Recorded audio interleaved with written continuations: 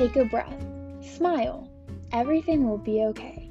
These are all things we hear when others are trying to make us feel better. But finding happiness and confidence within yourself is not always that easy.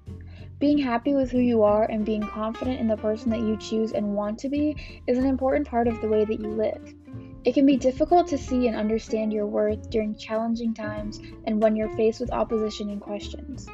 Each day I will discuss my journey to self-happiness as I challenge myself to find happiness within, as well as share some of the interesting, crazy, smile-raising things I've heard that have helped me along the way. I want you all to know that you're not alone on the journey to self-happiness, and in this podcast, I hope to help you understand that you truly are fit for the stars.